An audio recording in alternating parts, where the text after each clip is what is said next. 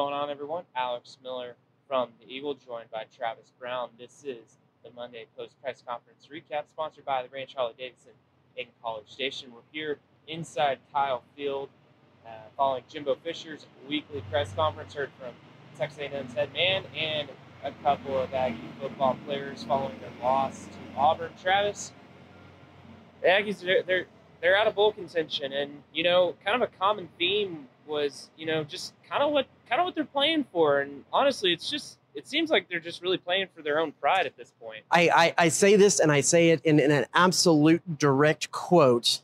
Jalen Preston said that they wanted to dominate, quote, dominate UMass, and they wanted to, quote, piss in their cornflakes when talking about LSU. Again, quotes, very descriptive, but yeah, it's a lot of pride on the line heading into these last games, because ultimately the season is over. Yeah, well, as much as Jimbo said that the team is not in disarray, recruiting is not in disarray, A&M has still at times been pretty dysfunctional, whether it's on the field, off the field. The latest thing was Moose Muhammad getting benched for apparently violating a team rule regarding wearing sleeves. Jimbo he didn't elaborate on what was going on, but Travis, can you just kind of take us through what was going on there? Yeah, so he did not play after the opening kickoff in the game in Auburn. We asked Jimbo Fisher after the game. He declined to say. He said it's an internal matter, wouldn't say if it was disciplinary. Moose then later came out and tweeted that it was because he was wearing arm sleeves. These you kind of pull them on over. They're not attached to a shirt. They're just sleeves. And that was against the team rule, and he was benched for wearing them for the rest of the game. So we asked Jimbo first to start off with if that was the case, to respond to the tweet that he put out, and he declined to do that and said it's handled, they've talked, and then they moved on. And then asked further, does he have a rule against arm sleeves, which I think if we want to extrapolate that and try to figure out why that could be a rule, you would think slicky Under Armour material, if you're holding the ball high and tight, it might create a little bit of a slicker surface and might be a ball security issue. Right. That being said, he also didn't want to elaborate on if that was a rule or not, but did say that Moose is available to play this Saturday. So we'll have to see if he's out there on the field and if he is or isn't wearing arm sleeves.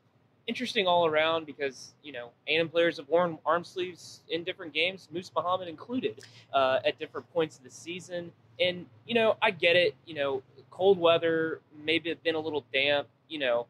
In a game like that, you don't want to risk losing the ball. I remember in high school, coach would say, "Hey, if you're going to wear sleeves on Friday, you got to practice with them during the week."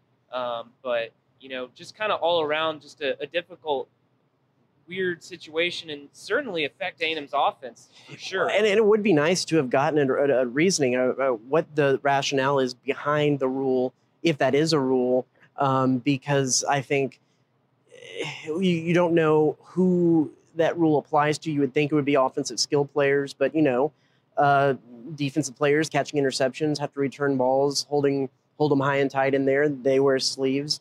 Just to see what the standard is there, to know, because I think now you have a situation where they're going to go the last two games of the season and people are going to be pointing out who's wearing sleeves and who's not wearing sleeves and why. And it just kind of causes more chaos that doesn't need to be there if you just answer the question. So, well, it kind of gave way to some guys down the depth chart playing. One of them, Jalen Preston. We heard from him today, along with Damani Richardson. And those are two guys that are fourth-year players, came in at the same time, and they have a chance to come back next season. But it seems like their future kind of a little uncertain right now if they're going to come back or not. Yeah, they said they need to sit down and talk with their parents after the season and see how that goes. I would think Jalen Preston would be a guy who would come back. Right. Maybe would have a little bit bigger of a role on a team, being one of the older guys. Damani Richardson was a question mark maybe coming into this season and came back. You would think that he's put enough film on there that he could go. But again, it all kind of comes down to a little bit of going into the spring, seeing what kind of grades they're getting back from, seeing what kind of conversations they're having with people, and who's in their ear, who's in their circle in their ear, and telling them, advising them what to do. You've seen plenty of players here at A&M in the past who have left early and it worked out well for them. And you had guys that left early and you thought, I don't know, maybe, and it didn't work out well for them. So will be interesting to see. There's a lot of decisions. One of those guys you would have to think is Devon Achane, the running back, who didn't play in the Auburn game with a boot on his left foot.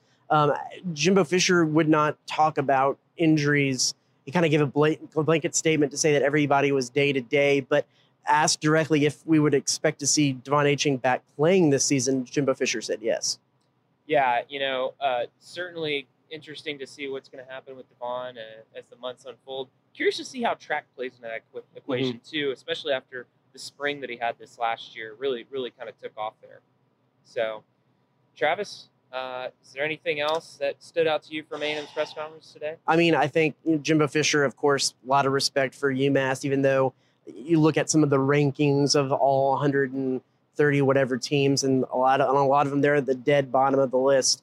I asked a little bit, and my story coming up this end of the week, and the week will be a little bit about this last non-conference game, this kind of bye week where you actually play that the SEC has done for years, could go by the wayside when that 9-game schedule, if that 9-game conference schedule comes by, and what the players think about it. I think you got to think this year it's a little bit of a welcome sight after with the losing skid that they're on, that they can get a little bit of the taste of a win moving forward. I think they're 34.5 point favorites in this game. But in other years, when you're on a roll, do you want to just keep rolling through conference play? Do these players come here to play in the SEC? Do they want to really have a random UMass, New Mexico, Prairie View A&M game in the middle of it? They said they would like to go out and play. And the other thing about it, too, that comes from an administrative standpoint, and look in the story, I have the game contracts. These are games where A&M is actually having to shell out money to get these schools to come in and play, where if it's another SEC game, they get the gate, they get the concessions, they get everything, and that's a money-making thing, not a break-even or you make more of a profit. So that's another factor to contend with these decisions moving forward as well.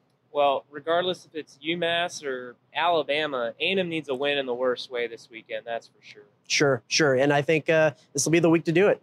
For sure. All right, well, hey, thanks for tuning in. Be sure to check theeagle.com for all of our coverage leading up to A&M's game against UMass this week. For Travis Brown, I'm Alex Miller. We'll see you next time.